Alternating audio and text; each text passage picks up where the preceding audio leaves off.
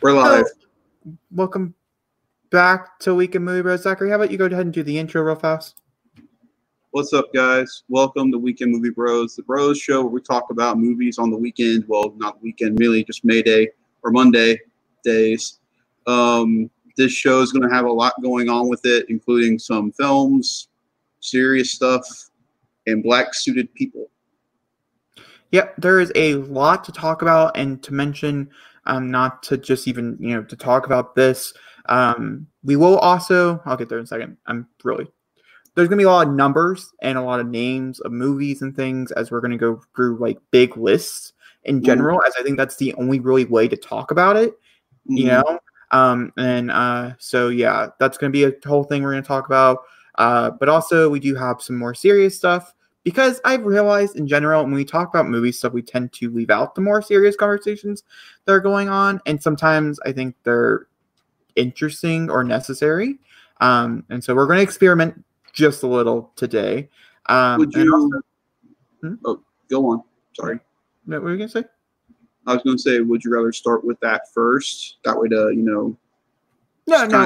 We'll start with something kind of fun, and then we'll move over. But we also will have an audio-only section. So if you listen to us on any type of podcast, you will get to experience that. We're not going to tell you what it is. It's just something you get to experience. And it's going to be randomly throughout, this entire thing. So more than likely, we'll choose some type of time to when it's going to be for people who are listening in audio. But that's just for you guys. All right. You ready? Mm-hmm. I really don't know where to start with this. Let's talk about what was Comic-Con at home first. I feel like we should start off with that. Okay. So I made a bold statement calling it a flop. Zachary did not agree with this bold statement, and I would love to know why. Because even though it wasn't exactly what we thought, I feel like that Comic-Con did a good job of at least giving us something in the week of what it was supposed to be Comic-Con. I think the New Mutants panel was a standout. I think the Picard panel was a standout, getting to know more about season 2. And, we got a bunch of really cool trailers and reveals from it. Bill and Ted, we found out with VOD for September, which I think is awesome. New Mutants giving us 2 really good trailers back to back and holding on to that August 28th release date. I'm proud of you guys. Keep it up. I personally feel like they could probably hit. So hold it. Yeah. And overall, I just think the presentation of each panel was very well done. Like, it wasn't like sloppily put together. Like, everything was there. This does give me hope for DC fandom now more, though. Because if this is how how it's kind of going to work with everybody like together on the page, and then they'll occasionally cut to the trailer where we come back, it's going to be nice. Now, the one thing I did not like though was that, well, maybe not like that either. It was a big week for me, mainly because I'm an action figure collector, and every studio came out to play, and they showed off a ton of shit. That Deadpool 2 Cable Hot Toys figure, woo, beautiful piece. But back to the movie point, I think that both Picard and New Mutants, granted, they were really the 2 really main shows that showed up to me that really like had a lot to show. I now know why Marvel didn't show up. It makes sense because you want to save that for a more grandiose thing. And honestly, Marvel could do their own thing and be okay. Star Wars has nothing to show, so that's why they weren't there. This really was, yeah. But this really was more of a smaller convention than, which is why I called it a technical flop. And I mean that in more like, yeah, there's cool things that were announced. The Walking Dead stuff I found to be very fascinating. But ultimately that is because I'm interested in that, portion and things.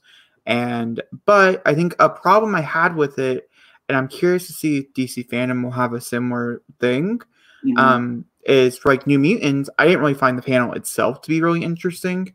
The conversations and discussions, I was just more curious generally about what they were going to show, if there was going to be any announcements. And I could easily scrub through the whole 40-minute panel without even having to watch it. which takes away, I think, some of the excitement that comes from Comic-Con of having that built-up emotion. But if you know you can skip to the end, more people would probably just skip to the end than watch the whole thing. Yeah. And so I think that's something that they need to get rid of. And I think it would have been a little more successful.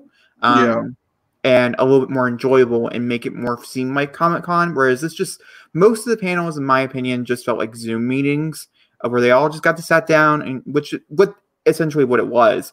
I didn't really feel like it was a Comic-Con. Does that make sense? Which ultimately was never going to feel that way. But that's why I'm looking forward to DC Fandom, because there's nothing been like that before. Like, DC has never done anything like this, and so it's something new where I'm not having past expectations on it like I was with Comic-Con. How'd you feel about Justice Con? Did you watch anything from it? I didn't watch anything from it. I actually had no idea it was going on. I had no idea what it was in general. We'll talk about parts of Justice Con, as there was a clip that was released. A very quick 10-second clip, but it was released. And we'll talk about it. But I do agree. It's weird. I don't know. I do understand why, though, it happened. Yeah. I thought Justice Con was a little bit stronger, honestly, because they had an entire, I think, 2.5-2-hour panel with Zack Snyder that, honestly, when that man talks, it's fascinating. Just to hear what's going on with his roots about Justice League and all that stuff. It's really, really cool. And that's why I'm more excited about, the DC stuff, because the panel hosts who hosted all the panels at Comic-Con, you could tell they cared about the property they were hosting for. Whereas with DC, the person hosting that panel will be someone that loves DC Comics and knows the lore of it, and they can talk to everybody, Which I had to say why I think I particularly enjoyed the Walking Dead stuff, because of the fact, it's the person who always hosts everything for it. I can't think of his name off the top of my head. But, and so there was a lot more, strive there. Yeah, because to me, honestly, a panel doesn't work if the host sucks. Because then all the energy really doesn't go, all the energy doesn't really stay with it. Whereas when he hosts, he does the Marvel panel, he does the DC panel, Walking Dead, he hosts the major ones. I kind of hope DC brings him back for Fandom. I think it'd be cool to have him there because he was there for all the Justice League reveals, and he's already got like a camaraderie between everybody. And so I think that would work really, really, really, really well.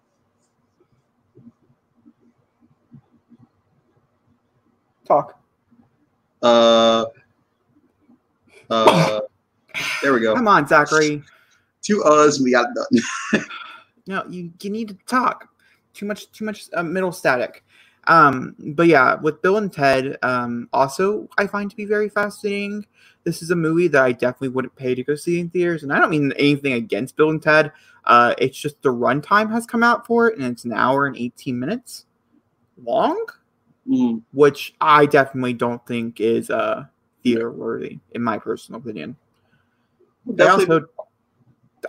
I just find that to be very fascinating. That time, I do wonder if it's not true or not. But when I did do research, kind of short. When I did do research and stuff, most places that's where it was pointing to was 118, which I find to be what? What? But who knows? We'll see. That was my least favorite panel of the bunch, except finding out the VOD thing, because I love Keanu Reeves to death. Alex Winters is cool, but they talk in such a monotone kind of voice that they go, well, making this movie was very entertaining and fascinating. Yeah. Like, I love you, Keanu, but get some kind of spirit in you. Where's your E3 guy going? No, you're the best. Where's that guy?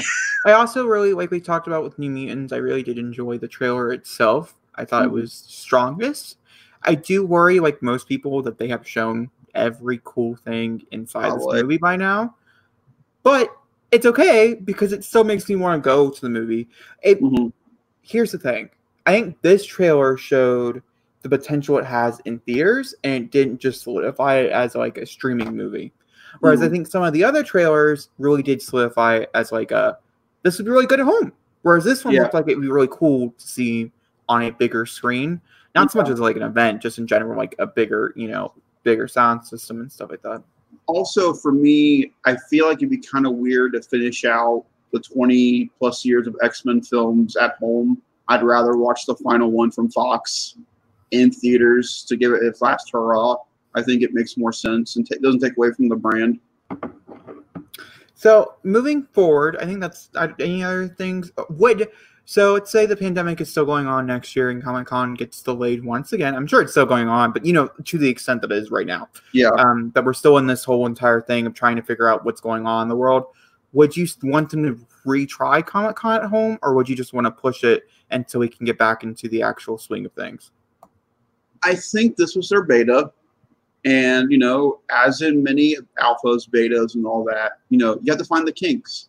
And there were complaints throughout the comment section about, this was kind of boring. There's not it didn't feel like a presentation. Mm-hmm. And to be completely honest, it's called Comic-Con. There wasn't a lot about comics at all during this convention. Like, even superhero movie-wise, New Mutants really was the only superhero movie that they even covered. And it was last minute added. Yeah. And so that's why the panel felt so rushed when we watched it. So if this happens again, I wouldn't mind them trying it one more time. And honestly, pay the money and get some real shows coming to you. Do a Watchmen anniversary panel next year. Do something, because I feel like we need stronger panels for this to work. And 2 out of your 17 panels really doesn't cut it.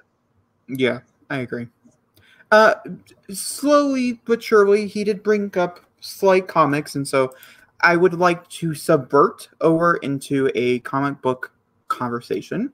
I know you are not caught up to date in any comics, in general, but there is a comic book going on right now that I'm not enjoying. I am reading, and that is DC's Joker War. You're reading it. I am reading it. Yes, I am reading it. Is it on Comicsology? Huh? Is it on Comicsology? Yeah, I think so. I want to say so, if I'm not mistaken. But I'm not liking it whatsoever. I think that's a lot of people's opinion. I think the premise is really stupid. I really don't like Punchline. I didn't like her debut in general. I just have not really. I think the character herself looks, very well and fascinating and stuff, but she is a horrible replacement Harley Quinn. Which, when she first showed up, you could talk about how, oh no, that's not what they're trying to do. They're trying to do something different. But by now, after seeing all these issues and stuff, no. I think the most interesting one and the only one I would recommend so far in this whole entire crossover event is the Batgirl one that came out on Tuesday. That one was really well. I don't read Batgirl. Most of these I'm picking up because they do fall in the order of Joker War, and I do read Batman, the general issues for Batman. I go back and forth with that quite a bit, but that's the one I do pick up. And so since I was following it, there's a storyline through Batgirl that follows through the whole thing. And that one was fascinating, but that's the only good one that's popped out of the whole entire thing. So just one it was spotlighted at Comic-Con was the Joker War because it's going on. The only comic I'm currently reading through is the new animated Adventures of Batman, that comic run right now. Yeah. Issue 1 was very, very, very strong. We're supposed to get issue 2 this week, and I'm going to pick it up at my local comic book store and check it out. And I also finished the, because it was mentioned a little bit for Turtles, the Mighty Morphin Turtle team-up comic. Very, very good. I wouldn't be surprised if we got a animated movie maybe with that. Very, very, very strong.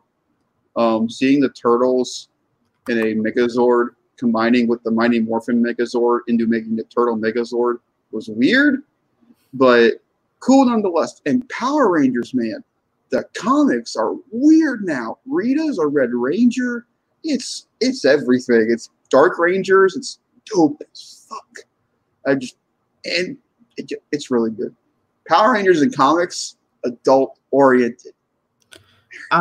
Other comics that I've just generally read, we don't tend to talk about, but I would say it runs into the movie sphere and stuff. I read The Old Guard, which I think I talked about last week. I didn't really like it very much. I will be reading the sequel when it comes out in September. But also I read a Batgirl one, which was about Cassandra Cain. And I I did not enjoy it very much at all either. Just in general, it's probably the reason why I'm having a hard time picking up Watchmen. It's just because I've had such bad experiences. here recently with everyone in the comments will tell you you're not picking up a bad book when it comes to Watchmen. I get that, but also everybody in the comments is telling me you're not picking a bad book when I could possibly not like it, and then a lot of everybody hates me because I don't like Watchmen. So like there is the possibility of that, which is scary. Yes, it is. But there are certain books out there. There are certain books out there that people rave and revere about that I think are just okay too. Just if you don't like it, it's understandable. I mean, it's not for everybody. It's very but it's harder with fan bases in general. You say one negative thing about something for a fan base, and then you have like 60,000 people telling you that you suck. So it's a rough life out there, Zachary. Trust me, it's a rough life.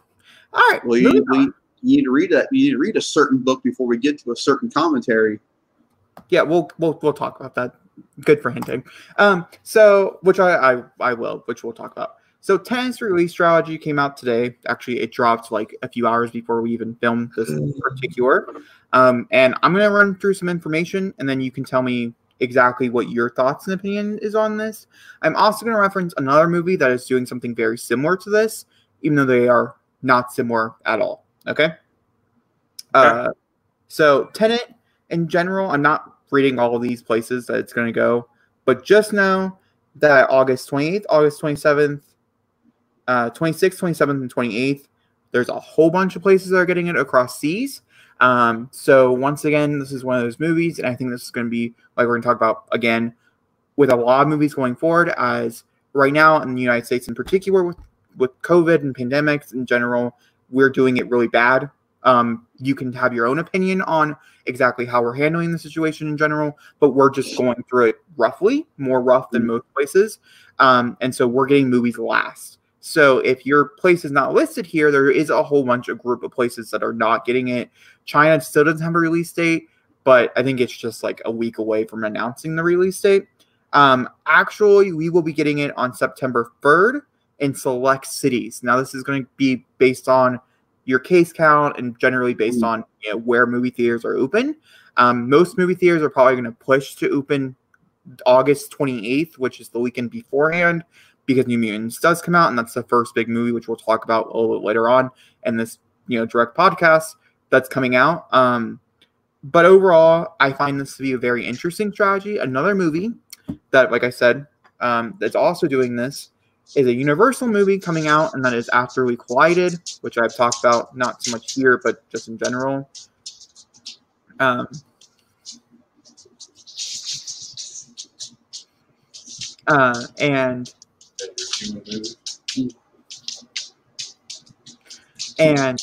it's also having a similar release strategy where it's releasing basically everywhere, and we're getting it like 2 weeks later. But because it's Universal, it's also going on premium video on demand. And so I'm curious in general if that will make its box office even higher, if we'll even get those numbers in general. But Zachary, how do you feel about this? Because I have a feeling this is what the new release strategy is going to look like for several movies going forward. How do you feel? I don't like it. Now, is that because we're not getting it first? No. I don't like it because of the biggest problem with any film being released before us is spoilers. And unfortunately, if Tenet is what we think it is, and it's a continuation of possibly of Inception, finding that out through online and not seeing the film would suck. I'm not going to lie. If we found out that Leonardo DiCaprio makes a cameo in this movie, that would suck. I would have to say, once again, I feel very privileged to live in the United States because we tend to be the ones who get it first, and then everybody else. UK tends to get it first, and technically, but then us, and so we don't tend to have to deal with this. But luckily enough, in general, it's only going to be out for like a weekend. Like it's a week difference, what it looks like, and I don't see it moving from Labor Day weekend. The more bigger question here is what I was talking about before, is the fact if your theater is not open, then you can't see it. Yeah. But somebody a state over could be watching it right now. You have the risk of getting spoilers that way because it's not on premium on demand. You can't watch it at your home, or risk going to the theater. Whereas I think After We Collided, which is doing a very similar strategy by this, it is on. You can watch it either at home or in the theater, depending on what you feel like you're most comfortable with. Yeah. Which I think is somewhat we'll see how it goes, like money wise. I don't really think Tenet's going to do that well. I don't think a lot of these movies we're about to talk about are going to do really well, just for a while. And I think that's in general just what it's going to be. But yeah, I don't know. I'm curious to see how this evolves. I'm nervous about it for multiple reasons. I'm nervous that this is how it's going to go forward, how big releases are going to go, because Tenet is a Nolan film, but I don't consider it a blockbuster end of the year kind of movie. And so the movies I'm more nervous about are the ones coming out at the end of the year, like the Wonder Woman 84, Black Widow.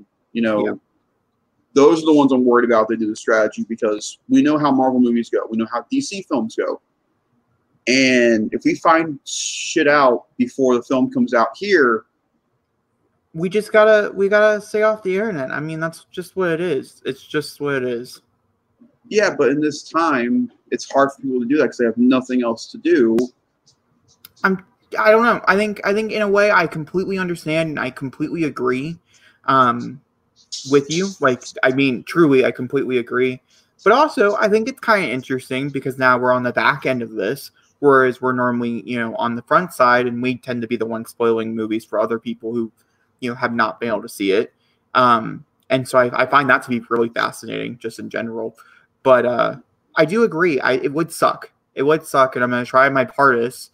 The hope here is that just like a normal release schedule, is that it's going to be like a week apart, where it gets to play 7 days over cross seas, wherever it's going, over a stagic release or whatever, and then it comes to us. And that way, it's not that bad, and we just know to like X out anything for like Tenet or Wonder Woman on our feeds or whatever, and that way we can't see anything for it, and that way when it comes out, it's just us. My bigger problem, I think, runs with the fact that we don't know where theaters are going to be at. Yeah, they could be open, and that's very true, but ours might not be open. Somebody else we might know might be open, and so we run the risk of not being able to see that, and I think that's a bigger problem. And once again, it runs back into your problem with spoilers, is that it's in your place where you can go see it, but your theater's not open, and so you run into the fact of not. And the spoilers, going into spoilers, and also I think pirating movies is going to be huge again. Yeah. Because I guarantee you, we're going to see perfect quality versions of Tenet on an illegal site before we even see it in the theater. Yeah. And that's a shame, because I feel like we should see it prior to that. Yep. I completely agree. And especially with movies like anything Universal is going to be releasing in general, they're getting released on demand, the week that they come out in whatever country they come out in. And so that's a perfect quality movie that you can just sign up into, the interwebs, and anybody can watch, which I think could end up hurting in general. I don't know. It's such a complicated situation that obviously we have no control in, and things, and who knows how long it's going to be. We might get to October, and Wonder Woman might be a day in, day out release, going forward. Tenet might be the only movie that we try this with, and then everything else is a day in, day out, release schedule. Yeah. It really also all depends on how people are doing prior to that. As long as people, follow what we're told, guidelines and rules and things, and it'll be really on the fans of film to go, okay, it's almost time for these movies to really start coming out. Do I want to, keep doing what I'm doing, or stay at home, get ready, and then go to the theater? Also, you have the bigger question is, are these movies that we're about to talk about, are they theater-worthy movies? Are they worth risking your life? Because for general, Tenet itself is 2 hours and 42 minutes. You're not supposed to be in a closed space like a theater for longer than an hour and a half to an hour and 40 minutes. You're pushing your limit at 2. But this is 40 minutes over that. So smart idea to go to a movie theater to risk that, case or whatever of sitting there for 2 hours and 40 minutes. I think that's a valid question and stuff. But obviously the movie was filmed and shot and edited before any of this, and so they had no idea that would ever become a question. You know, when they probably made Tenet, they're like, new longer movies are the thing, and they were for a very long time, and now we're going to be starting to see more frequently switching back over into a shorter, hour and 40 to an hour, 2 hour runtime. In general, and I would be really curious to see how many theaters actually get Tenet because of its runtime, and how many showings there will be because of its runtime. Not a lot. And so that also runs the risk of, since there is not a lot of showings because it is so long, you have the more likely chance of going and sitting with somebody, and they're not doing anything to protect us. They're not taking temperatures and anything like that, and that's their choice. That's a theater, your choice of going into that place. But there is the risk, and then you bring it home to your family, and it's a whole mess. And that's just based on theater strategy alone, but still, I think it's valid for especially Tenet because it's so long. The only chance I could see theaters in the U.S. getting this movie is through IMAX screenings. It's the only way they're going to make money on it. I guarantee you, say my theater got it, it would have it for maybe a week and a half in IMAX, and then it'd be gone. It would not put it in small theaters. I'm sure they probably will. And I'm only saying this is because theaters are broke, and they're going to try to make as much money as humanly possible while they can. And I would say that would be the only difference. I would agree with this statement. I also agree with a lot of people who are saying online right now that we do believe the theatrical window is going to dwindle. And so you might only have to wait 4 weeks before you can see Tenet on your screen at home. Yeah. Which I think is a very smart way to do it. You can't go see it in theaters. Well, sure, you have the risk of running into spoilers, but you can wait a month and, it's yours to be able to rent. I don't think you're going to be able to buy it, but at least rent it, or maybe a mixture of both. We'll see. Yeah. So, moving on. Do you have anything else to say about that? Mm-mm. Moving on, we're going to go through a list of movies that are actually coming out because a lot of movies got delayed over this short period of time. And I have a whole listing starting in August, by the way. Nothing above this because no one cares. We're going into August. So the first actual big weekend of August. Here, I can pull up the list if you want to look at it too. Okay. Here's the list. So the first actual big weekend of August is actually August 21st. Antebellum is supposed to come out. And then Inception is supposed to get re-released, but also Unhinged. This is Unhinged's weekend. The one only Ivan also comes out, but that's not a movie, so we're just going to skip over it. And then the actual first big movie of the week is New Mutants, which comes out the next Friday, which I really like the new posters, by the way. I think they're really cool. And then we also have a few limited releases, which I find hilarious because how could they be more limited than what they already are? Yeah, I don't know how that's going to work out, but okay. Then we also have Bill and Ted the next weekend, which is going to be, Faces the Music. That's going to be a day-and-day release with video on demand, so you have the option there. Then The Honest Thief, which I'm not sure what that is.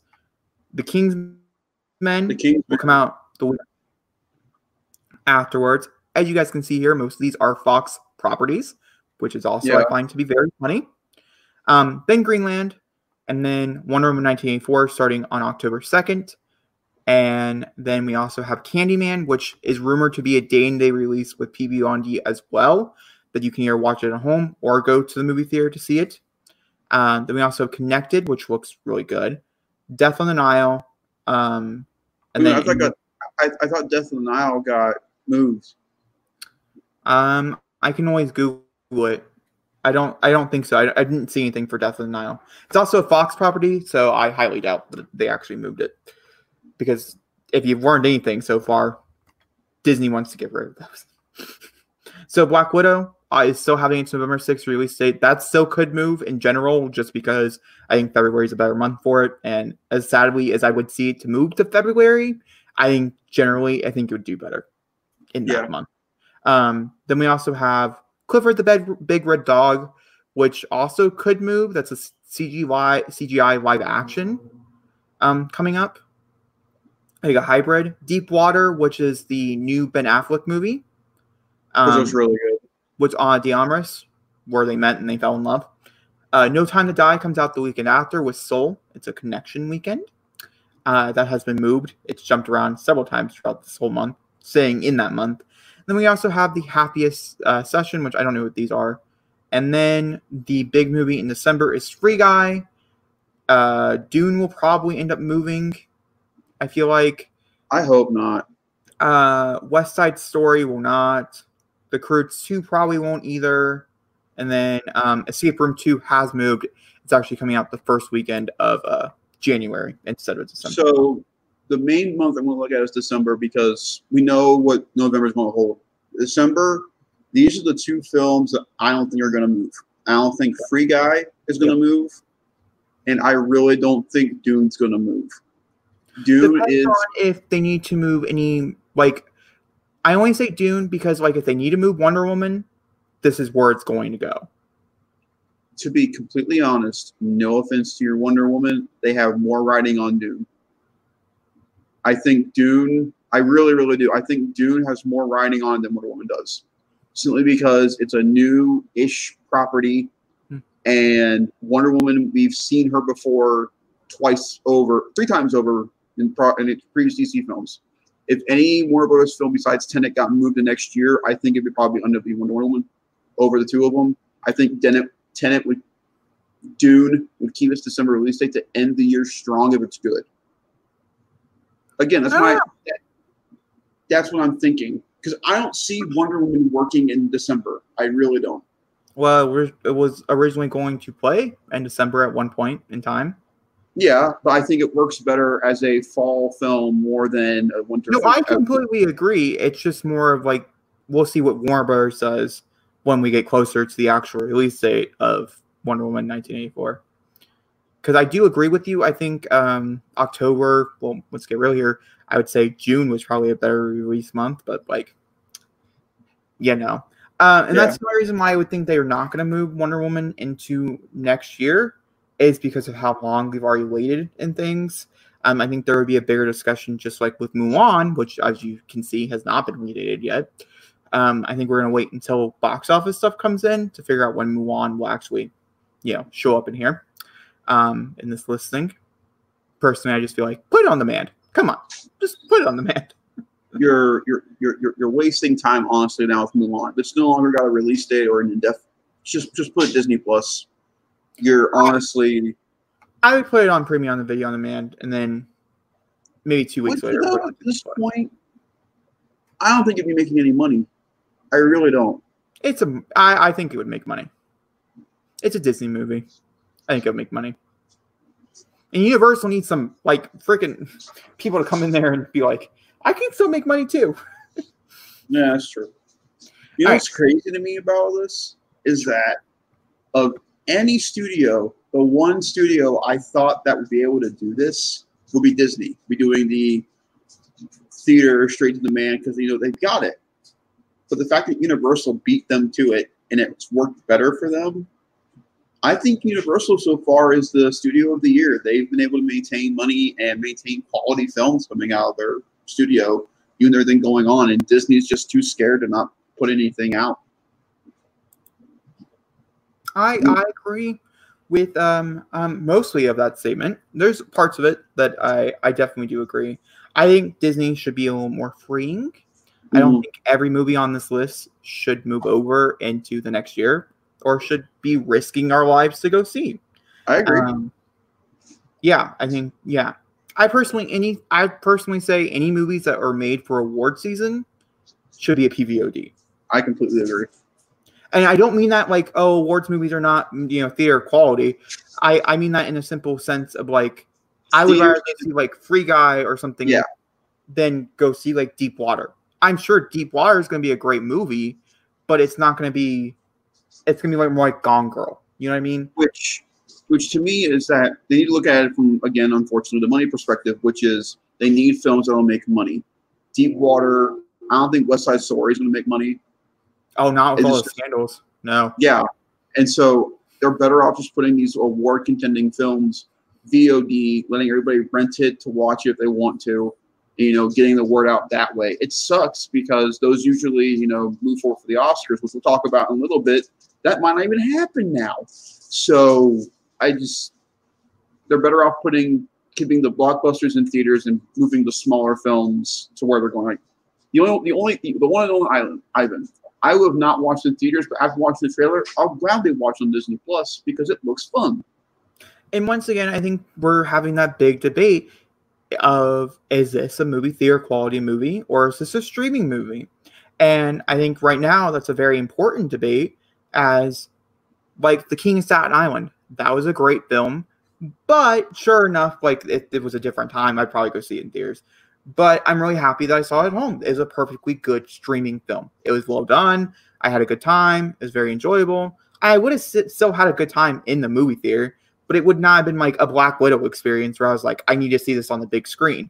And I think that's the major difference here. And any movie that's normally made for the Oscars are not those type of films. We have the exceptions every year. A few of them pop up, but 90% of the time, it's not like, oh, I have to go see this. It's really weird when a random awards contending film does that well. I mean, honestly, last year it was Joker. Joker was the spew out the movie moment that, made so much money and won so many awards. Yeah. It's very rare when it happens. When it happens, it's awesome, but it's very rare when it happens. It's very rare. Exactly. I agree. So now let's talk about what's not. Now, I find this release schedule, which we're going to go over, which we have a whole year to go over. Once again, these are a lot of numbers. That's why it's up on the screen. If I skip over anything, I'm just going to try to talk about the ones that moved or the new release dates or whatever. So we're going to go through them in general. But starting with what? Mortal Kombat comes out that early in the year. That's exciting. Yeah, because it got moved. So. Love you. Good night. You too. So, starting with January 2021, Zachary pointed out, January 15th is the first weekend. I don't know what the Devil's Light is. I'm sure it's just a cheesy horror film. So, we're not going to worry about it. We're going to go down to the actual bigger weekend here, and that is Martin Luther King Jr. weekend, by the way. And the movie that did move here is Respect, which I think is excellent. That's going to be very well. Yeah. Especially because of Oscars and things. And hopefully by January, we won't have this conversation, should it be in theaters or not. Hopefully we can just enjoy being back at the multiplex in the best way we can. Mortal Kombat will make its debut. We'll see. I hope so. Peter Rabbit 2, Runaway, also moved here. If you moved the movie, you should have just moved it to March. Personal opinion. It should have been an Easter film, but they needed to put it out somewhere. Yeah, I agree. I don't know what either of these ones are, but that's what's coming out that weekend. Rumble is I don't even want to talk about it. We're going to move on. Yeah. But it's coming out in case you wanted to see it. I don't really know who did, but maybe you did. I don't know. February, we have Cinderella. This is the Sony Cinderella that's coming out with oh my God, I cannot think of his name. Ryan? No, it's Porter. What is this? I can't think of his first name. Who's playing, the good Prince? With, no. The Good Witch? Glenda? Oh my God. No, that's Wizard of Oz. Fairy Godmother is playing by the Ryan Porter. Nope. It's a Porter. I can't think of the name off the top of my head. It's also going to star, oh my gosh, why is all these names just like saying, no, I don't want to talk to you right now. What is Camila Cabello will be playing Cinderella. We'll have a male version of, it's a whole thing.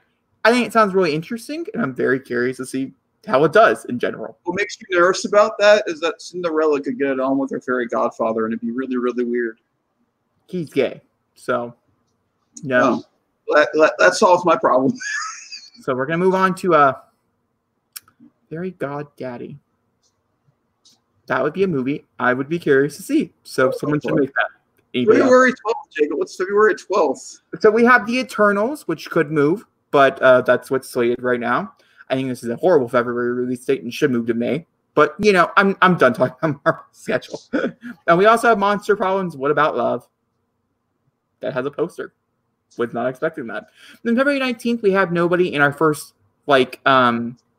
Limited release was Antlers, which did move to the state this past weekend, as it got its exclusive clip at Comic-Con. This was the announcement that it got redated for February. It's one of the only Fox movies that moved to 2021, which I find hilarious. Does that mean they have confidence in it? I guess so. I have a feeling it's supposed to be a big awards contender. Some of these do really well. Like Ari Aster was supposed to do really well in things here. And so I have a feeling this is what that's supposed to be like. It's supposed to be much more under that line. Ghostbusters Afterlife moved to March 5th with Tom and Jerry, which... Yeah, we can axe out that middle one. It's not happening. Yeah, Master of the Universe, we're going to move on. He got, it's just not coming, at all. It's the power of Grayskull is not on his side. Anyway. The mini Saints of New York, I don't know what that is. Raya and the Last Dragon is supposed to come out March 12th. And it had a huge leak this past weekend. So that was interesting. It looked really pretty, though, but we weren't supposed to see it. So. And then March 19th. Is really... And Tomb Raider 2. Now, Tomb Raider 2 has had no images come out, and if they even filmed it, so this could move to the year after. Uncharted's supposed to come out this year as well. But who knows? They could have filmed it in secret. It could be all done. We'll see where that goes. But it is coming, and so this is the date that they gave it. Boss Baby 2, which generally I'm actually looking forward to because it's the first one. It's hilarious. Fast and Furious. Not good. Huh? Oh, no. We're not going to talk about it.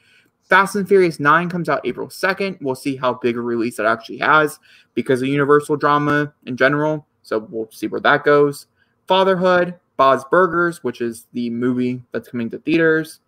I don't know what either of these are. So April 23rd, we have a bunch of movies that moved to this date. A Quiet Place Part 2. I can't fucking believe it. I don't know. So at this point, I understand why. Because it is a movie that I would want to see in theaters. And I'm not taking it away from that. But also, I'm just I'm a little over it because it's supposed to come out in March, Yeah. And so I'm almost a full year and a month after. I'm maybe I just wanted to see it at home. I didn't want to because this is much more like a theater experience movie. This is like a definition of a theater experience movie. But also, it's been so long. I don't think Krasinski would have said make that go ahead if he doesn't have plans to do something else with ad campaign stuff. Yeah, and it's gonna. I also feel bad for the movie because it probably was not the most expensive thing to make, But with the ad campaign in general, it's gonna bump up that price so much. We also have Monster Hunter, which was supposed to come out in September, now coming out in April, so it moved to beginning of the summer release. So either they have major hope in that movie, or they're it's going to be DOA anyways. I don't think Monster Hunter is going to do well personally because of the team doing it. That's just me. If we're being honest, Jacob. Hold on. You're right. Just give me a second. There we go. So, moving on. May 7th, the first weekend of May. We have Shang-Chi, The Legend of the Ten Rings, which once again I think should be a November release. But once again, you guys know how I feel about this. We also have, I don't know what either Dog or Spirit Riding Free is, but May 21st, we have Godzilla vs. Kong, which looks phenomenal. Oh. Spiral, which also looks really good. This is another one of those ones where I'd be I don't know. At this moment where I'm just put all the horror films on PVOD that were supposed to come out this year. I'm mixed bag with it. Then we have May 28th, which is Cruella, which also looks really good. And Infinite, which I think I've heard about, but I don't really know. June 4th was another move, which is Conjuring 3, was supposed to come out in September. It's not coming out. And that's The Devil Made Me Do It. Which is title. It's actually supposed to change. It's not the official title because it's a werewolf film. So, I don't know what these are, so we're gonna move on to Jurassic World Dominion. Oh, I know what that first one is underneath that one. That is part of the Hasbro universe. It's called Micronauts. It's a old toy line. There we go. Jurassic World Dominion will come out on June 11th. I'm excited for that. I think it looks great. I'm very excited that they're already filming it and things, and so that's really good. In the Heights, that makes me sad. I was really looking forward to it at the end of the year. It looked really, really good. I think it should have stayed in December, if I'm being honest. It should have. It could have totally beat West Side Story. The reason I think it moved was because Lin-Manuel Miranda got Hamilton this year, and that they didn't want him to go head-to-head with himself. So I think that's why they probably moved it. It looks good, though. It looks really good. Yeah, it does. It does look good. It looks really good. Then we have an unknown Pixar movie that's supposed to come out on June 18th. Who knows if that will stay there. 5. We're going to move on from that even thought. And then we have June 25th, which is the weekend before July 4th, which is Venom Let There Be Carnage. Now, Zachary, I do have a question about this, because how do you feel about getting 2 properties Sony in 3 months? The only reason I'm okay with it, because I guarantee you there's going to be a setup for Venom at the end of Morbius now. Like, when they have time, they're going to go back and shoot a extra end credit scene for Morbius to tie him into Venom. Like, say, Morbius goes to the prison to meet Cletus. Yep. And he wants to combine his DNA with Cletus to give him vampire powers, maybe. I don't know. Something weird. With this universe, you really don't know what's going to happen at this point, so... Also, Zachary, I'm very curious to know, do you think Venom Let There Be Carnage will be rated R? Yes. And if it's not going to be rated R, how would that make you feel? My anticipation for this film will drop to a dramatic don't care. If this film is not rated R, then it should not be that movie. It shouldn't. You're better off being Spider-Man in that movie for all I care. So, July 4th weekend, which is normally helmed by a Purge movie, it's not, is going to be helmed by Minions, The Rise of Gru, which moved a long time ago, so that's nothing new. But Top Gun Maverick just stole the spot as well, and I think that's a perfect release date for that film. So Which one do you think is going to do better, though? That's my question. Oh, that's definitely Minions, Rise of Gru. Unfortunately, I have to agree with you. Yeah, no. I don't even think that's a question, generally. Okay, fine. Better question. What's going to be a better quality made movie? I think Top Gun. Depends on what you're looking for. I'm looking for a genuinely good story. I think Top Gun's going to win. It depends on what you're looking for. I think The Rise of Gru could be genuinely good. A good time. Yeah, but...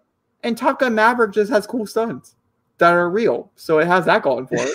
It looks... Have you even seen Top Gun? I had, Zachary. For a reason that you don't need... What's your beef with this movie? Every time we talk about Top Gun Maverick, you have beef with this film. I don't think it looks that good, okay? I think, personally, that it looks fine. It looks like an okay film. The best and all right commercial for the Air Force. Man, Tom Cruise, I know you're a fan of this show. Do not let him do that to you, sir. Send me a copy of the movies. Like, honestly. Like, I mean, if I've never met a commercial in my life. So what's July 9th? So July 9th will be the Forever Purge. Which is the last one, right? Purge movie. Which is rumored to be Purge going, like, it's like, yeah. So that's the Forever Purge. July 16th, I'd say the biggest movies coming out is Space Jam 2, A New Legacy, which is exciting. And then Uncharted, which is there. Wait, whoa. Let me get this straight. You're more excited to see LeBron James and Bugs Bunny duke it out on a basketball court than see Nathan Drake go for an idol in a lost forsaken jungle? No. Yes. I'm sorry. It's going to take me a very long time and several trailers to get over the fact that they chose young Nathan Drake. But we haven't seen anything from Space Jam. Also, I'm going to mention this once again. Mark Wahlberg. No. He's in it. He's Sully. Oh, right. I forgot. He'd be a better older Nathan Drake than Sully. He would be better not in the movie. Yeah. No offense to Mark Wahlberg. Some of the movies are good. Some of the movies Transformers? are really bad. Guys, I'm a robot. It's great. It can help me pay for college. Also, financially, I don't really know if Mark Wahlberg has the right power to handle this type of vehicle. And Tom Holland hasn't really had a movie outside of Spider-Man, and so we generally don't know how well he'll do with this type of vehicle either. I'm not worried about Holland. I think he has a big enough fan base, and honestly, that would be the reason why I go see this movie. So, but I'm just mad he's playing a young Nathan Drake. Space Jam 2 is the surprise card of 2021 because it can be very good or god awful. Now, I mean, I think a lot of people could say that about the first Space Jam as well. No, but here's my thing. With Space Jam 2, are they going to go with the HBO Max version cartoon characters from Looney Tunes? Or are they going to stick with the traditional Looney Tunes? Back to the traditional Looney Tunes, yeah. Please do. I love the show. Don't get me wrong. I watched all 10 episodes twice. It's very, very funny. But I want to see classic Looney Tunes. Where Filbur has a shotgun and not a shovel. Just me, though. It's interesting. They took away a I know. No, it's an interesting conversation. Okay. So July 23rd, I would love to know you guys' conversation about that in the comments down below and your opinions on this subject matter. So we're just going to move forward. Okay? Okay, Zachary. July 21st is the Shyamalan.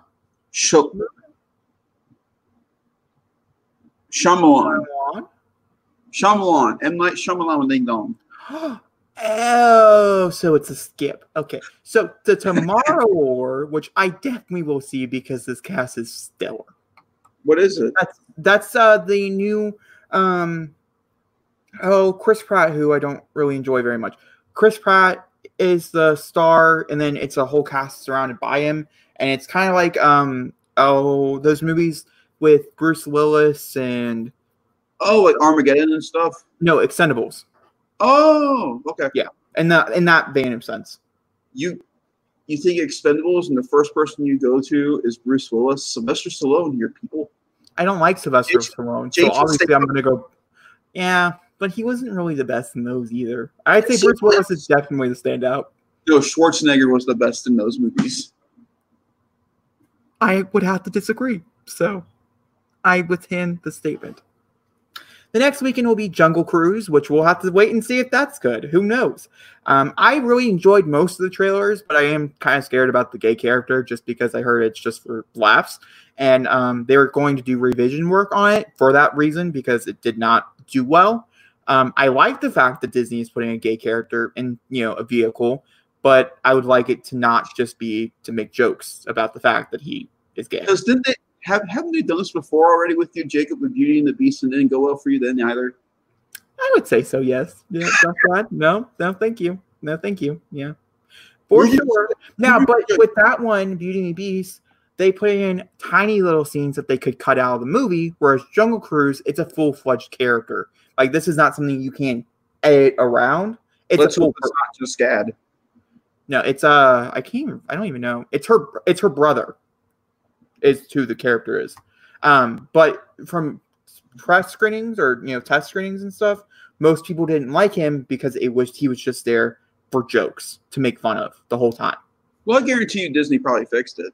Yeah, which they're supposed to, but then the pandemic happened, so they have other things to worry about. So I just hope they circle back around. It's just my opinion, okay? August 6th brings Hotel Transylvania 4, which I'm sure will do very well. The Suicide Squad, which I'm also sure will hopefully do well. I'm looking forward to it. We'll find out in a month when the trailer drops. What? We'll find out in a month when the trailer drops. If it drops. I'm sure it will definitely drop at DC Fandom, yeah. Teaser, at least, in general. That movie is definitely released on time. I'd be kind of disappointed if we didn't get a teaser in August for this movie. I'm not going to like it. I agree. I do wonder who they'll showcase, though. That's easy. Kite Man, Idris Elba, and Harley Quinn. There you go. Oh my god, I totally forgot Kite Man's going to be in this. Oh, that's so exciting because I'm now a fan of Kite Man. Jacob, he's going to be that role in the movie that his head goes probably. I get that, but also it's like exciting. So August 20th is The Hitman's Wife Bodyguard, which I really like. Oh, it's because it's the Hitman's Bodyguard. It's the first one. This is the sequel, and so it's the wife's bodyguard. It makes sense if you look at it from like a franchise standpoint. But I really like the first one, and so I think this one could be a lot of fun. The Beatles, Get Back. I don't know if this is a documentary. I don't really know what this is, but the Beatles. But the Beatles. September 4th, September 3rd brings in Jackass 4, which just took this date. This is actually a very good date. So I feel bad that Jackass 4 got it. Hey, let's be all honest here. Jackass 4 is going to be fun at the theater. I am not going to go see Jackass 4 in theaters. So no, this is not a movie I'm going to go see. I don't like Jackass films. You know who's going to go see that though in theaters? Probably though. For sure, and I'm not going to go with him. He can go see it by himself. They're supposed to be doing a Ryan Dunn memoriam in that movie, and that's why Dad wants to go. Well, on September 17th, we had The Bad Guys, which I wonder is based off the children's books, and The Man from Toronto, which I think is the new Clint Eastwood. October 1st is The Batman, which we'll see if it makes that release date. It might not. It might have to get pushed to 2022, just because they're not done filming. So we'll have to wait and see how everything wraps up with that. They are starting. If that gets pushed to 2022, they are better off just letting. I don't want to get into it. Never mind. Moving on. I think you'll do fine anywhere. So moving forward. I don't know. October. This is not an updated list because Spider-Man 3 had not moved, but that's fine. We'll just go with it. October 15th, Halloween Kills is here. Yeah. And I personally think it looks okay. That teaser was good. Looks okay. Then we also have The Last Duel, which I think I have heard about as well. What? That teaser was really good. Yeah, it was. So, November 5th is the Elvis movie, which is Ross Lynch, which is from Sabrina. He'll be the lead character here. It's a biopic. He'll be Elvis. I actually think it's going to be, I think he could do a really good job, so I'm excited for him to see what he does here. Spider-Man 3 is not here, so don't get used to it. We're just going to talk about it a little bit later. November 12th. No one gives two shits. October 7th is also supposed to be on this list, and that is the sequel to, oh God, what is that movie called?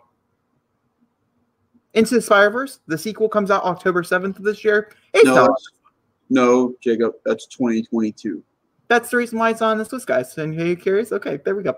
November 12th is Fantastic Beasts and Where to Find Them 3, which I will not be seeing just due to personal reasons and things such. And I think a lot of people will feel probably the same way. It's a bullshit film. Moving on. And also, the ending was just so horrible. Like when I go see a third one. November 19th, it's King Richard. Jesus Christ, we don't need a movie about him. And Mission Impossible 7, which you definitely believe I'm going to be doing a Mission Impossible marathon beforehand because those are movies I slept on, and I feel really bad about it. You feel bad about it now, don't you? I do. I truly do. It's a problem. Fallout's one of the best action films of all time, isn't it? See, here we go. We have Mission. Honestly, though, like that ending, oh my God, it's everything I needed in my life. Oh, that's so cool to see him. But it's so funny. He's going to have a commercial come out and a great movie. Good for Tom Cruise. And I just had to do it. So I know. December 20-something in here is Spider-Man? No, Jacob. Into the Spider-Verse is 2022. Spider-Man 3, Zachary. I'm talking about Spider-Man 3. Oh.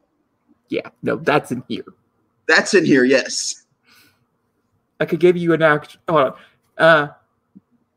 I do have a date. Oh God. I'm getting nervous. What? It's December 20th. No, it's not. December 17th. Ooh, 3 days off. Hey, it's important. And then we also have Black Adam, The Nightingale, which is a book. It's a very prolific book. Not to be mistaken with The Nightingale from 2018, which was truly one of the most disturbing but also important movies I think I've ever seen in my whole entire life. Then we also have Sing 2, which I'm also looking forward to. And then Babylon, which I also believe I know what it is, but I don't know what it is. All the same and you're time. crossed over Black Adam. It's coming. Do you think we get anything for that in August? We're going to get all the casts. We're going to know exactly who's playing who and what roles, and a teaser. How pissed are you going to be if we find out that Shazam's not in the movie?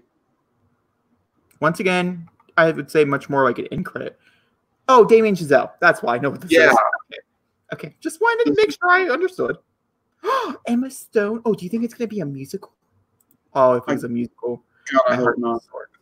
Okay. La La Land hater. Very much, and I'm not afraid to admit it, very much so. I think that movie is overrated. Well, we're just going to talk about some other ones over here for a second, then we'll jump into that little snippet of a conversation.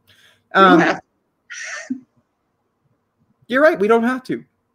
So we have Sonic the Hedgehog 2, which got dated for April 8th, 2022. And, of course, Avatar got moved a whole year. Poor Avatar. And it's going to be staggering from 2022 to 2028. So. Not poor Avatar.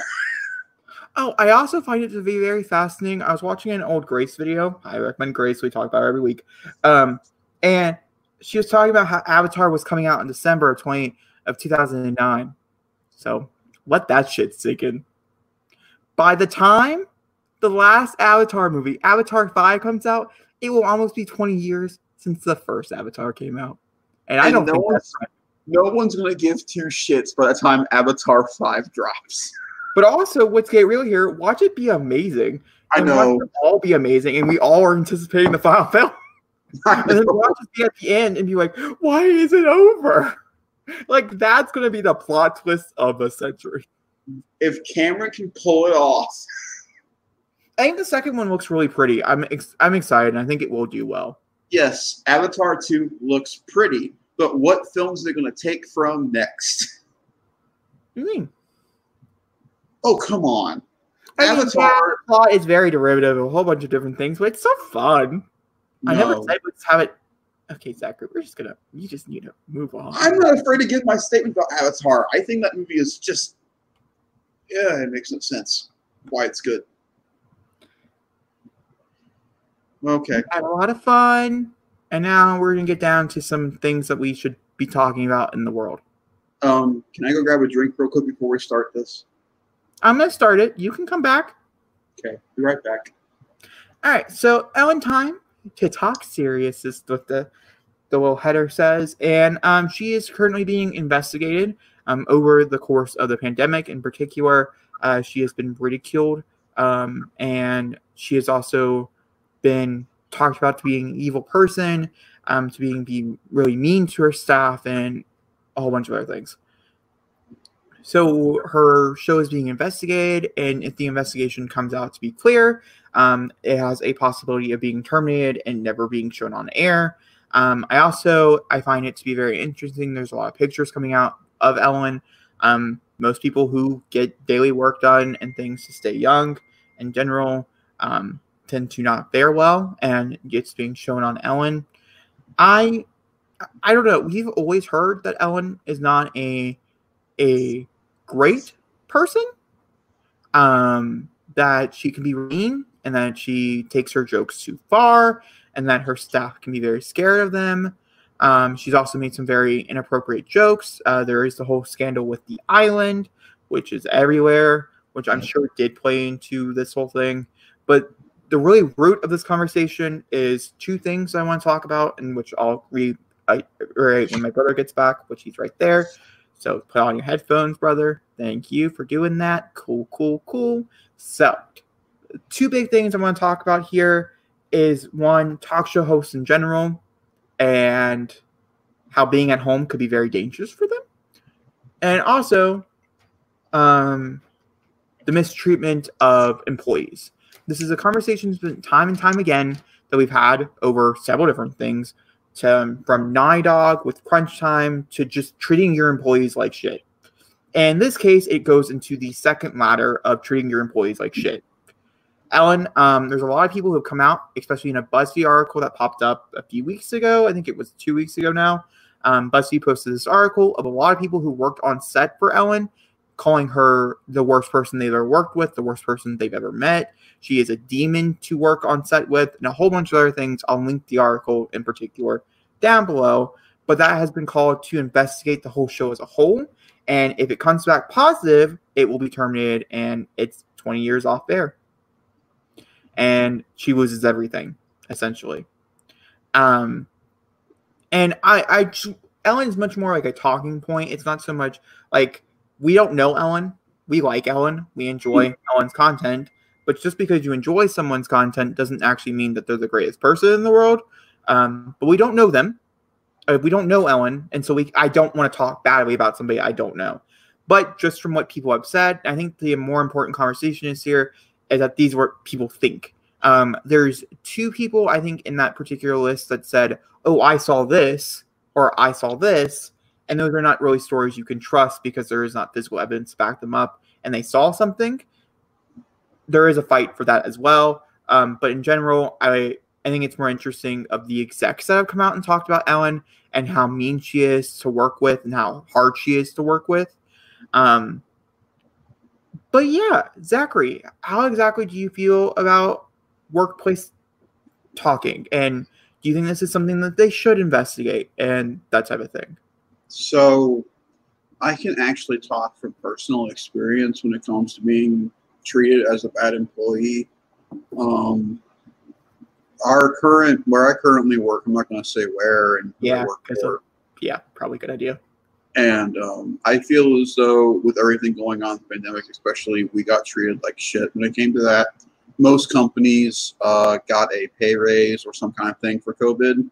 Our store decided to do a fucking lottery, and every week someone would win so much money while the rest of us got nothing. And everybody agreed it was a bunch of shit, and they still haven't addressed it at all. The whole mask situation where I currently work is a bunch of bullshit. Same thing with capacity. Now, like we said, we do not know Ellen. We know that I watch her. My mama loves this woman to death. But push comes to shove. If you're a shit person and you've been hiding it, you don't deserve to get what you're getting. And a lot of, and not so much Ellen's defense, but a lot of people are coming forward. This isn't like it's a hide about in Hollywood that Ellen is not this wonderful, beautiful person that she is on screen. A lot of people have talked about over the years coming at her, like directly calling her very, very horrible things over the years. But a lot of people just didn't believe them because of the fact that Ellen, is Ellen. I mean, that's the way I can really describe that. But now, because we're seeing more of like real Ellen, because she's not in the studio, she's not, having people walk around her and things, and she's saying jokes that are really inappropriate, and she's doing things that shine horribly on her and, people around her. More people are starting to see like, okay, maybe these conversations are more true than what we had once. It just proves that certain stars, when they're in the spotlight, they do their job and they go home. They put on that persona of being a good person, and then when you see them outside of that job, you see who they really are. And again, like I said, what I said, if you are a shit person on set and when you go home, you act like it's not going on, then you don't deserve what you're getting. You deserve to see that you're doing something bad, deserve the punishment, and understand what you're doing was wrong. We've dealt with this many a time over the past couple of years when it comes to Hollywood and people getting what they deserve. And, in recent light, there's a story going on about one of yours and mine's favorite creators of certain things.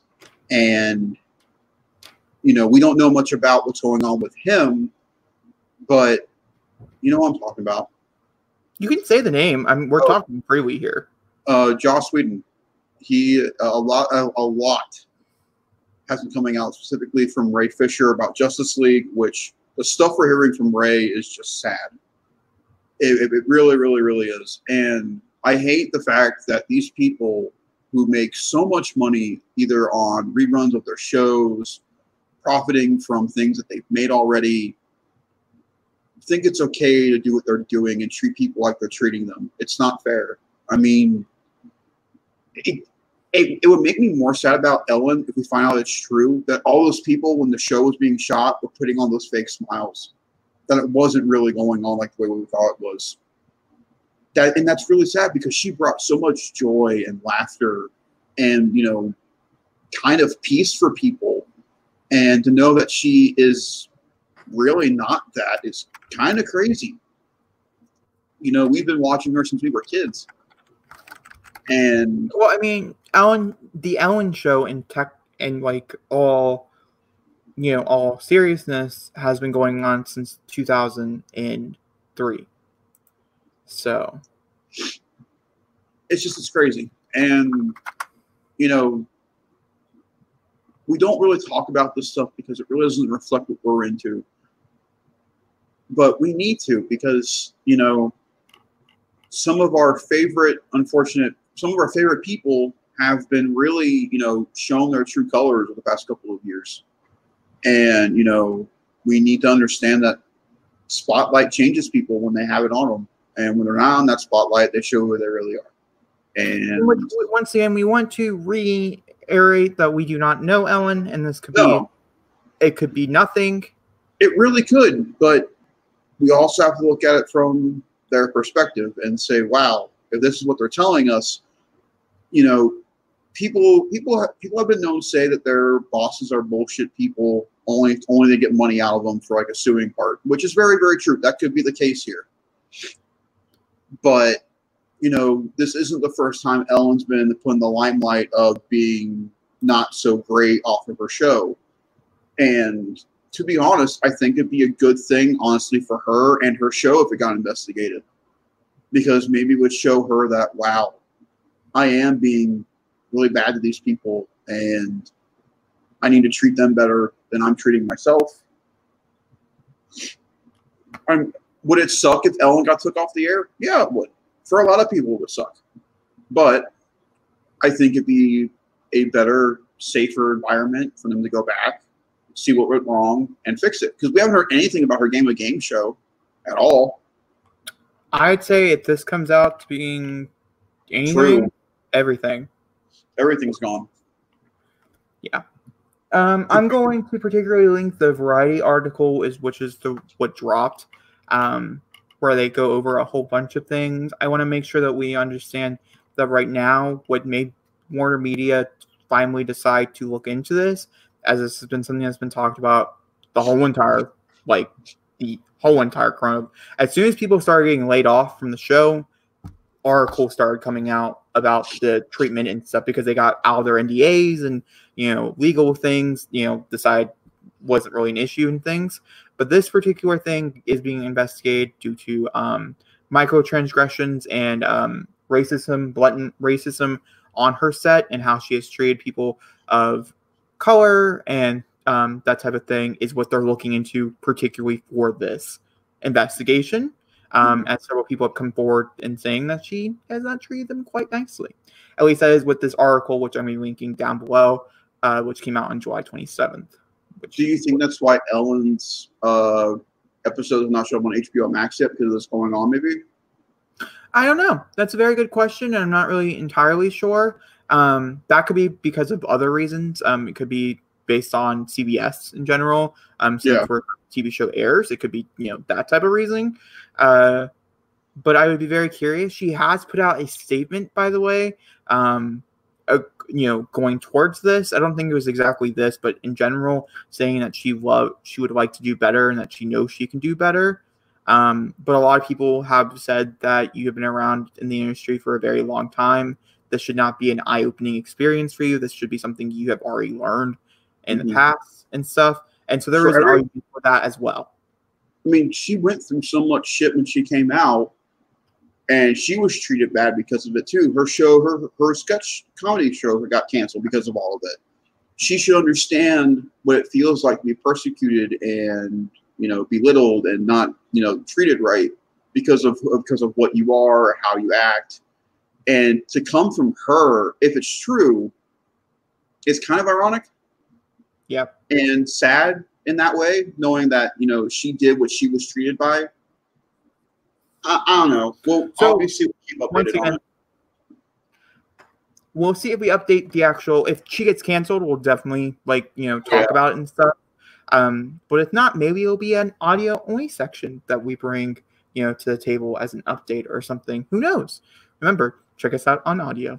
So moving on to Black Suit Superman, where ironically this is going against what I just said, but go over to the video section so you can talk about the Black Suit with us. So I'm going to pull it up. I have it pulled up right here. This is exciting. This is exciting, man. We're going to talk about this black suit Superman. No. Sorry. So you were talking about this black suit Superman, right? Yes, I love Heckling to death, but no, this black suit Superman. So here's where my nerd comes out. So if you remember at the end of the Comic-Con Justice League trailer, a scene that was cut from the film is you see the glass shaking with the liquid in it. And then you see Alfred rise up and go, "Thank God you're here. They said you would come.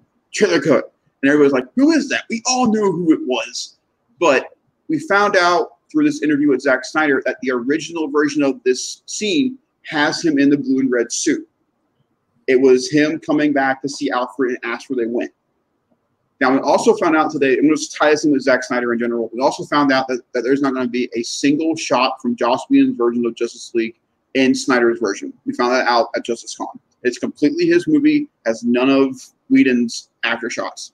And one scene that was cut from Whedon's version of the film was this scene, but with the red and blue suit.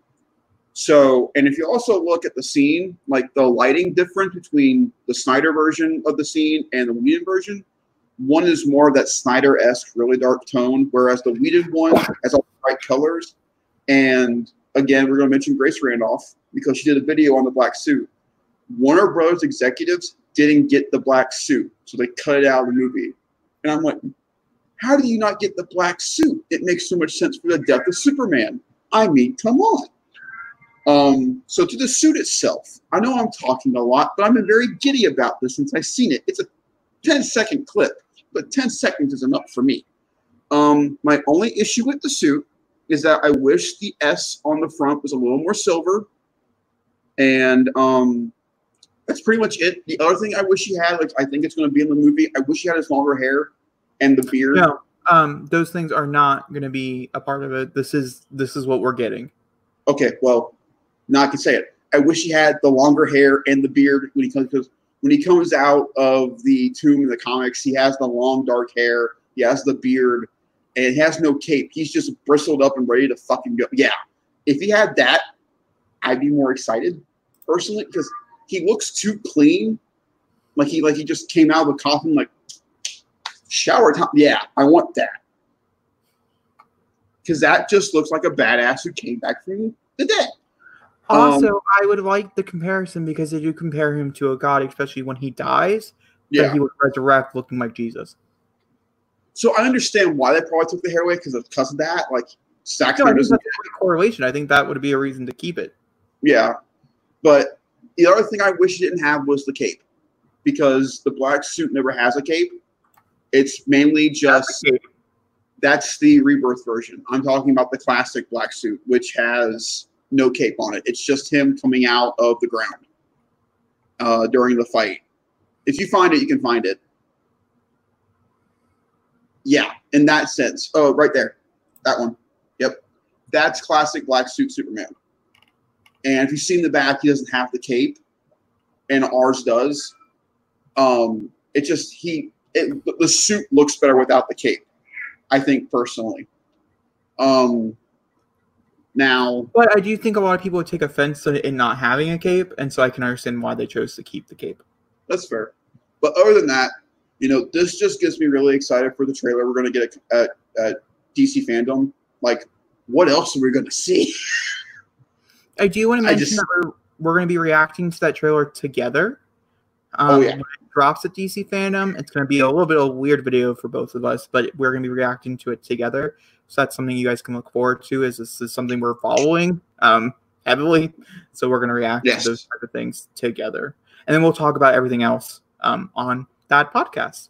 It'll probably be a DC Fandom, maybe a special podcast for audio only. Maybe. So, Jacob, now that I've gotten my 2 cents out, what do you think of the suit? Okay, so in generalistically, I think it looks fine. I do have some slight issues here. I think it's a little too gray for my personal liking, but obviously they might not be done doing all the color correction for the scene, as that is a very heavy part here. The scene itself looked like it was almost done with editing, but not fully done with editing. Yeah. So that could be a lot more darker when we actually see it in the in the TV show and things, movie, TV, movie. I don't know, but I think it looks fine. Once again, not a huge fan of Superman, so I really don't care if he has a black suit or not. But I do understand where it comes from, and I understand why it needs to be there, and I think it should be there, and I think it's gonna be really interesting to see. And I really hope this is a sign for evil Superman, because that's the most interesting Superman we've gotten literally so far. Now the other thing we learned from this panel is something that saddens me a lot, because Snyder confirmed it. This movie has nothing to do with the DCEU current. Has nothing to do with it. This is a movie from 2016. But what this also means is that the continuity up to this point is officially changed, which means moving forward, we don't have a Batman still for this universe now. Technically, that's the case because we now know the Pattinson Batman is its own Elseworlds thing. So this is an Elseworlds story, Justice League, that Ben Affleck is still not Batman, and Henry Cavill is going to be Superman again. The only character we don't have an actor now for is Batman in this universe, technically, which is kind of crazy to think about. That we have a Batman, we don't have a Batman. It's really weird. But I wonder if they're going to change that statement if this does well. Who knows? Who knows? This is my most. If that's true, then they're going to have to rectify some stuff, and more than likely, if this does well, then we'll get a David Ayer Suicide Squad to even more rectify it. To make it even more coherent with the timeline. Did you see the image that David Ayer put out of Joker? Nope. Dude, it was awesome. Angry Joker looks terrifying.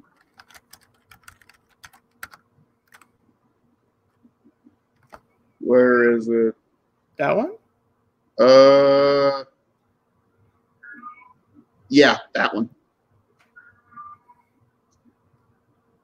That looks awesome. That looks awesome.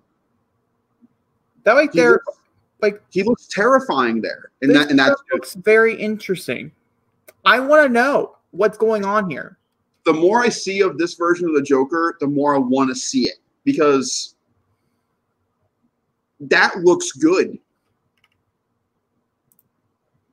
I'm curious. Who knows what will ever happen, but yeah, but I am curious about it now because it looks good. That looks really good. So before we move into what we have been watching, I do want to do our quick shout out for the movies that we're going to be watching in August. Right now we are juggling 2 commentaries, and more than likely that's probably what it's going to be like, because one of these commentaries is so fucking long.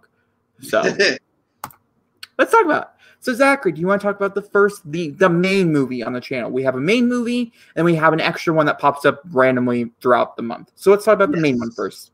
So our main movie for August is Watchmen, the Ultimate. No, that's not right. Nope. Oh. Too soon. You jumped the gun. Too soon. So then I really don't remember. What's our main movie for August? You're the one who picked it. That's why I to you. Yes, I picked Watchmen. You picked this movie. You disappoint me. All right, we're gonna talk about it. So we've already done a movie like this before on the you take it, Jordan. On the channel. It is Spider-Man: Far From Home. Oh, it's his choice. Yeah. He's literally looked at me and said, "You know what we should do? Spider-Man: Far From Home." And I was like, "Oh, Zachary, that sounds like a great idea." And so I was going to let you have the whole floor, talk about why you chose the movie, and here you go. Okay, so the main movie for August is Spider-Man: Far From Home. Now, why have I picked Spider-Man: Far From Home? Because when we watch it, it'll be almost a year and 2 months prior to Avengers Endgame's release when we watch it. Or it's going to be a month before the 1 year anniversary of the movie. No, it's not. When it came out, May, June, July, August. It'll be 4 months. It'll be a year and 4 months. Yeah, but I thought let me see where you go with this. Keep talking. So we've already done the subsequent ending to the MCU already with Endgame, and we don't know what the future of the MCU holds. So why not watching commentate on the final film right now of the MCU, which is Spider-Man: Far From Home. It's personally me and my brother's favorite Spider-Man movie of the bunch. We both absolutely adore this film, particularly the illusion scene. It's one of the best scenes in any MCU movie. It's so good. And Jake Gyllenhaal is one of the best MCU villains that they've ever had. And, you know, we can talk about our theories about the Skrulls. Because, you know, we don't care about spoilers on this show. Skrulls are in Spider-Man, ladies and gentlemen. Skrulls. We do care about spoilers. But this came out a year ago, which is why I thought you chose it, because it's 1 year anniversary was July 2nd. Yeah. But no, it was because Avengers Endgame is a year and 4 months old. So I'm not really sure where he went with this, but you know what? It's for both. Yeah. You're welcome. I saved you. It's fine. So let's talk about the other one that he did pre-release. But I'm going to talk about, this was my choice. Well, it was a conversation. I had chosen a few other movies. One I'm really happy we're not going to watch, but that's just watch last week's podcast. You want to know what that one was? Yep, have a whole conversation about it. But in this particular, we're going to be watching Watchmen, but the Ultimate Cut, which comes in at dropping 3 hours and 35 minutes, and you do have to own it. This is not a movie that you can go out and rent or anything like that. It just came out during this year, the beginning of this year it came out, which is interesting. It came out for the TV show, is the reason why they finally released it. To coincide. But yeah. This is Snyder's favorite version of this movie. He loves this version to death. So we're watching it because I'm reading the graphic novel, which is the reason why we chose it, so we can do an in-depth analysis. Once again, I want to mention that this movie is 3 hours and 35 minutes, so that video is going to be a little bit long. We're going to have major snacks, and it's going to be a major fun time. But because it is the bonus movie of the month, partially because it is so long, and partially just because I think Spider-Man has a bigger audience in general, that type of thing. It's going to be random. There is not going to be a specific remind me on this date that this is happening, because it's going to be like a 4 hour, 5 hour, endeavor discussion. So the longest video on our channel. Yep. For sure. All right. Well, that's the movies for August. If there's anything else that pops up that we're like, oh, we definitely have to watch this like right now, we'll see where the life takes us. But right now, I think a 3 hour and 35 minute movie. Yep, did I mention that? Is long enough for me. Watch me hate it. That's gonna be fun. I really hope I don't either, because it's super fucking long and I can't turn it off. I just like back out. Like, okay, exactly. This is your commentary. I'm happy. We're 20 minutes in. Exactly. Too far. Really? All right. So what we're going to talk about is what we have been watching. So Zachary, do you want to talk about what you have been watching? Let's see. I watched Last Crusade, Indiana Jones. Okay. And I miss movies like that. I really do. It was just fun. Really, really fun. I watched Last Crusade. I am currently watching all of Transformers Prime to get ready for the War for Cybertron show jumping on Netflix, which we have an announcement for that at the end of the show. We talked about it. I know, but I wasn't going to technically announce it until it's approved. We got it. Through copyright claims, but We got it. Huh? We got it. Sure. Okay. Anyway, Last Crusade, I've been watching Transformers Prime, and I've also been binging through, for some reason, I'm really having a hankering to do it, X-Men. I've been watching all the X-Men movies recently. I just watched Logan Black and White, like I talked about last week. I just watched X-Men, the first one, and wow. That is a 20-year-old film, through and through. That Toad line really doesn't hold up.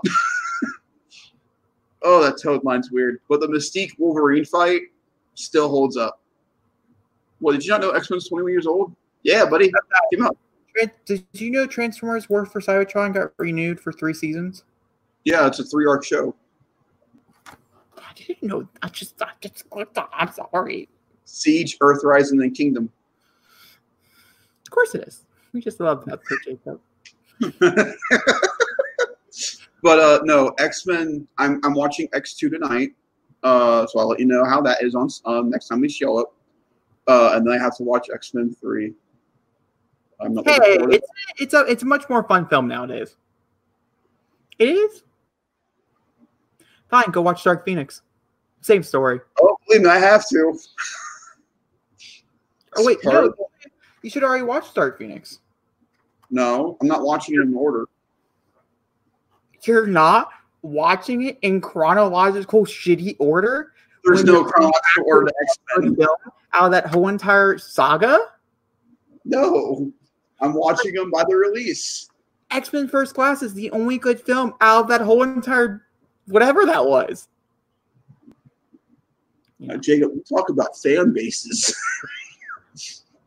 I'm going to say this for everybody, especially in the back, if anybody's curious. X-Men Days of Future Past is way fucking over fucking rated. And that should be one of the commentaries we do. You know what? It should. I think it should. I think it should. Maybe September. We'll keep it in mind. We'll put it back there. I really think we should. And we should watch the road cut too, just to add 15 minutes to your misery. Hey, put it on pack one. I'll watch it. Okay. And I'll buy that one. That's good because I would not. So that would be you buy. But that's pretty much all we've been watching. And I've been mainly playing Ghost of Tsushima. Loving that. Love it. We also watched the movie together, but we're going to save that for a special segment later. So I have been watching. We watched a movie. We watched Schitt's Creek. Oh, The Flash, Arrow, Charmed. I think that's it. Schitt's Creek, man. If you've never seen Schitt's Creek, go watch it. Now Zachary started in season 2 because he's not. You know how I feel about Zachary and his. Actually, Jacob, I went back and watched season 1, and you were right. They all are a bunch of dicks. He did not. He's just saying that so he can feel like he's all macho. I don't trust you. I'll look at. Okay, fine. You know what? We're gonna play that game. We can play that game. I have your Netflix. I'm kidding. You're kidding? Yeah. You're lying. Yeah. Are you? Yeah. Are you lying? Straight lying. Tell the whole audience. I'm lying. I'm actually planning on watching season 1. Okay, hold on. We just gotta double check here. Like we just have to double check. Are you kidding me? No, because you lied to my face, and this is one of those only times that I can truly prove you wrong. I told you the truth. I watched it. So here's Schitt's Creek. Now, technical sense, it should be on season 2. Oh, look at that. There is no red lines. Oh, let's keep going. Still no red lines. Oh, wait, hold on. No, still no red lines. Oh, look at that. Zachary is a liar. You heard it here first. Okay, moving forward. So we watched Schitt's Creek. Now, his defense for season 2, we did start there. But still, he lied. So, like, I think that was the moral of the story. Oh, but moral is that the first season is a lot to handle, but once you fall in love with the characters and you really like the story and stuff, it's really fun.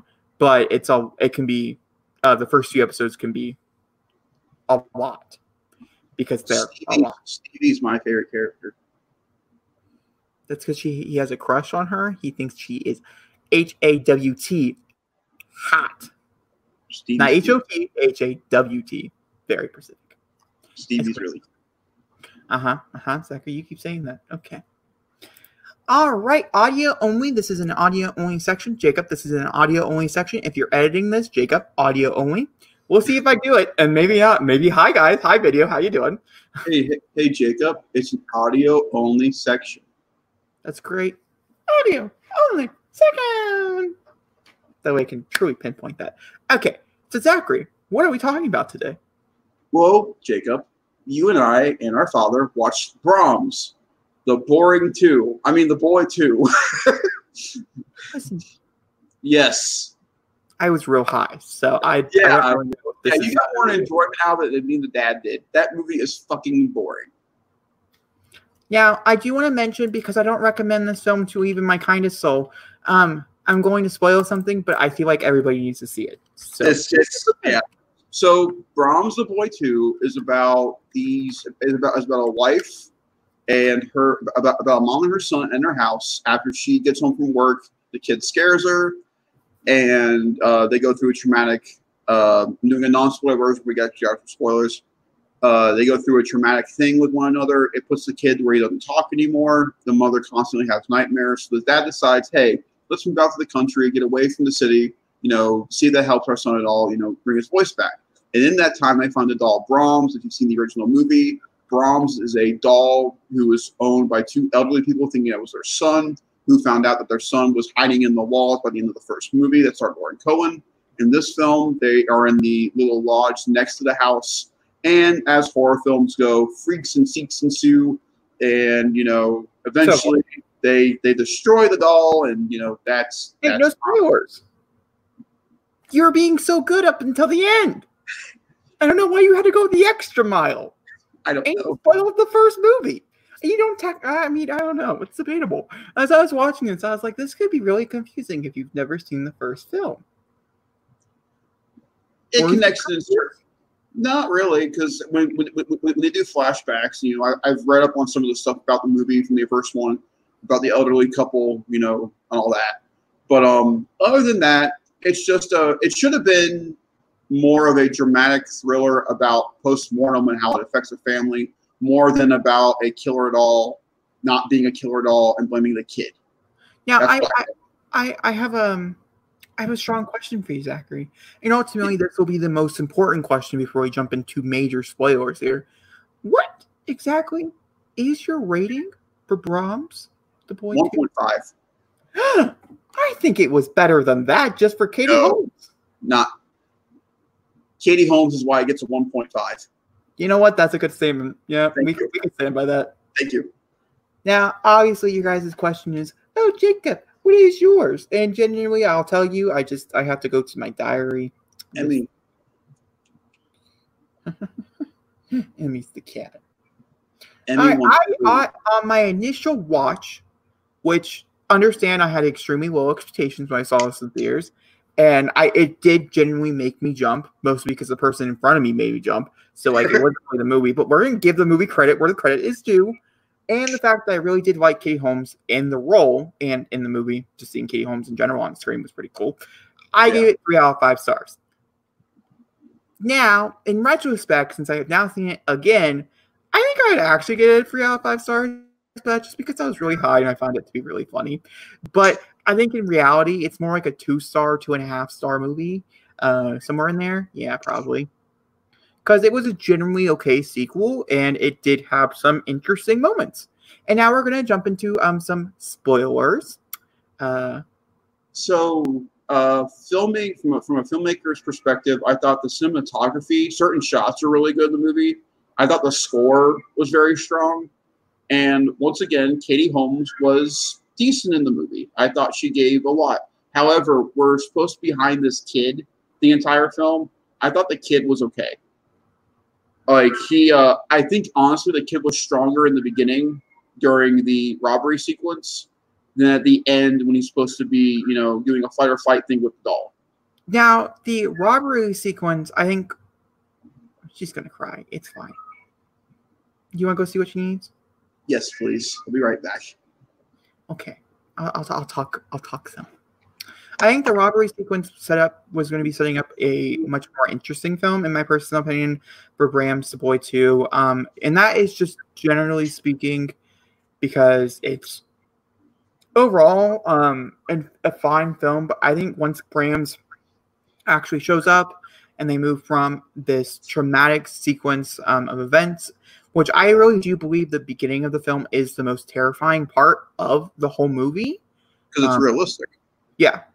And once they move to the countryside and they find a doll, I just think everything kind of just, I It's also like, do like how they did show an act towards a child, of violence towards a child, because Mhm. even rated R movies that deal with children don't even show that. And so I do enjoy a PG-13 movie taking a step over that line, and seeing that in theaters, it was quite shocking because you didn't think that's exactly where they were going.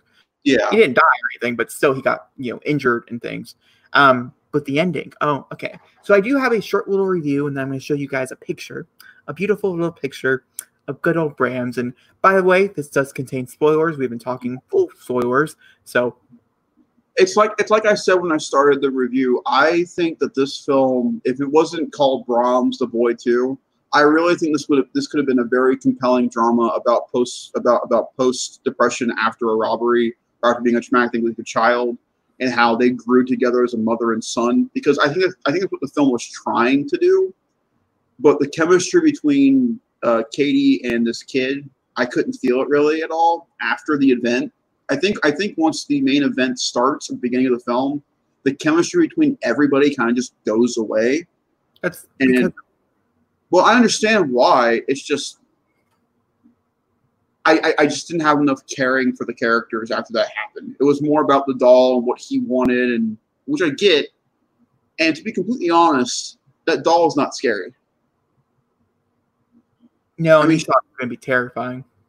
no, he really wasn't scary. I mean, they do some really cool technique things with him, like how he just slowly moves his eyes, or the smile thing when he's trying to check the numbers on his hand and stuff.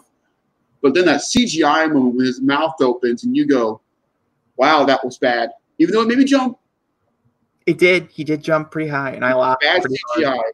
But deleted an alternate scene for that. I think it's funnier. Those were a joke. Those were worse They than the were movie terrible. itself. The alternate ending is so stupid. No, I much prefer the alternate ending to the actual ending. Nothing changed. There was one thing. We'll talk about it. We'll show it. I'm going to show it, and we'll talk about it. So this is what I felt like after I got done watching. This was my initial reaction after I saw it for the first time back in February. Yeah, that was a shit time ago. So I liked it. Well, until the butthole showed up. We'll talk about it. Then, maybe not so much. Choices were made for sure. Katie Holmes can still act, and honestly, that's good enough for me. But most importantly, I think we should talk about the butthole. Oy. Now, this is not the perfect image because I want an image with his mouth open because you can really tell the texture of that butthole.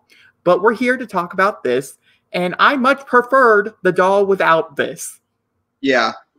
Sure, it didn't really make the logical sense here, but I think this is better. I don't think this tested well, the other one didn't test well, which is why this is here. Also, in the alternate ending, we hear Brahms talking to the kid, and we see his mouth move and his eyes are opening up and down. Like there's emotion there when you look at the doll being burned and his face cracks in the fire. Whereas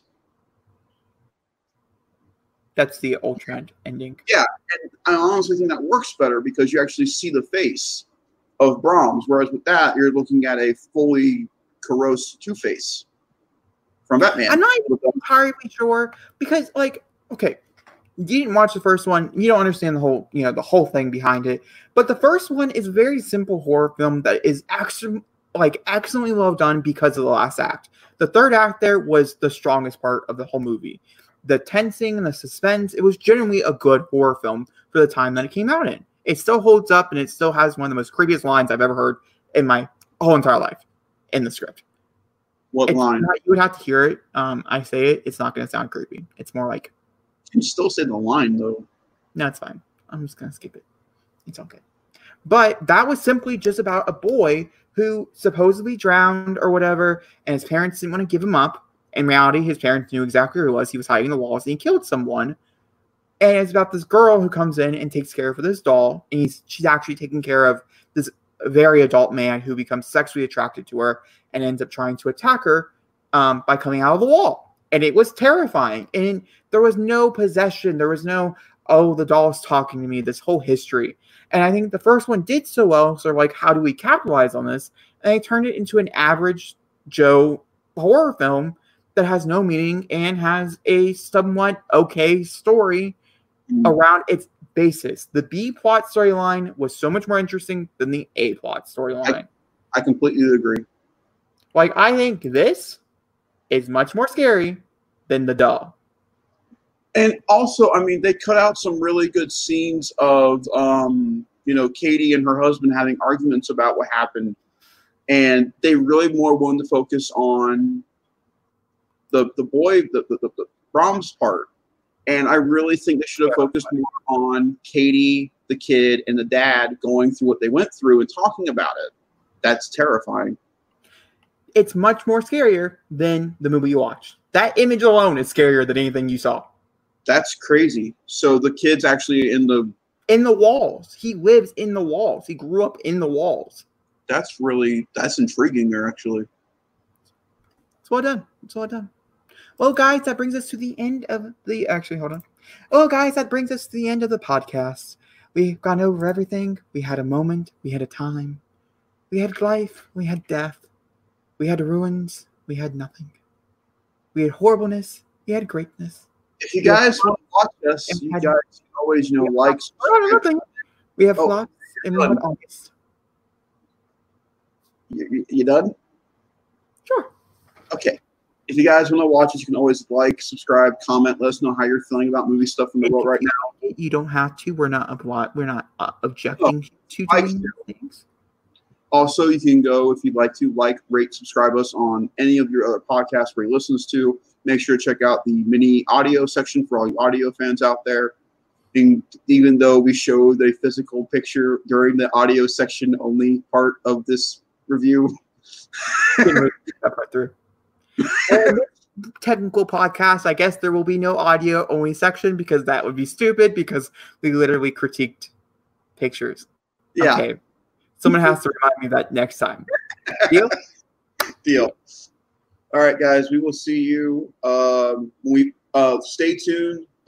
We will find out when Spider-Man Far From Home will be announced for its commentary release date.